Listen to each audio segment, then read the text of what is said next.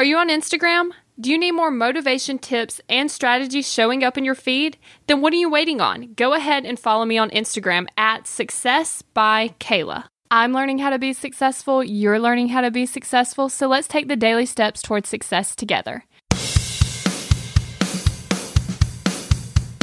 Dear Kayla, I'm starting freshman year in college and I'm worried about how I'm going to manage my budget.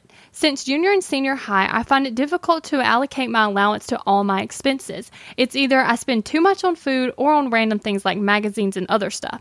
I sometimes get short on transportation and school costs. I hope you can help me on how to budget properly. Thanks, Cindy.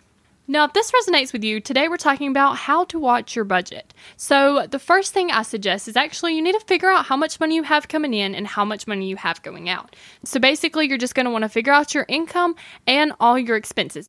Number 2, take out a buffer. Now, before you start spending money, you need to take out some money. So let's just say 10%. So let's just save $10. So now that you know you can spend $90. Then I want you to track every single expense. So every time that you spend money, I actually want you to write it down. Because by doing this, you're going to make less purchases because you don't want to write it down in your little book.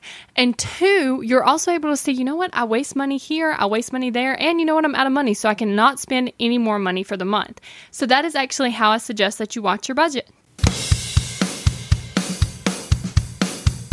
We're in this together, one step at a time. Have you found yourself Googling, how do I stop procrastinating?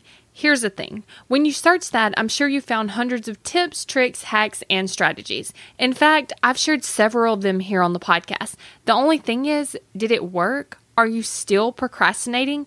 If you are, then what you need isn't another hack. You need to focus on the actual thing that's causing you to not take action. Our thoughts control our feelings control our actions, which means if you want to change your action or inaction, you first have to change your thinking. That's exactly what we focus on in my program, Kick Procrastination. This program is designed to help you go from procrastinating on your goals to taking massive action towards achieving them. So go to kickprocrastination.com to sign up.